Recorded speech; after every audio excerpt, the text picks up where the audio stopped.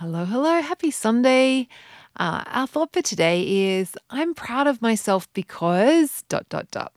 I'm proud of myself because, and I want just now after you listen to this, turn it off. After we turn off, I just want you to pause and just think of one thing that you're proud of yourself because maybe it's like you're proud of yourself because you signed up for the Naturally Healthy Club and you're doing something to change your relationship with food. Or it could be that you're proud of yourself because you put your cutlery down last night, or you're proud of yourself because you got a 7-day streak on your daily practice, or you've started expanding out your daily practice.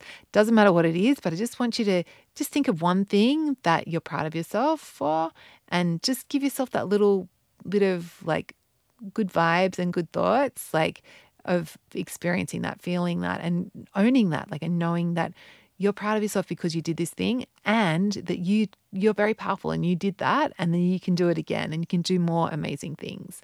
And so have a beautiful Sunday, being proud of yourself. If you want to go the whole hog, you can be more than one thing. You can write a whole list if you like, but at least just think of one thing and give yourself that little bit of a pat on the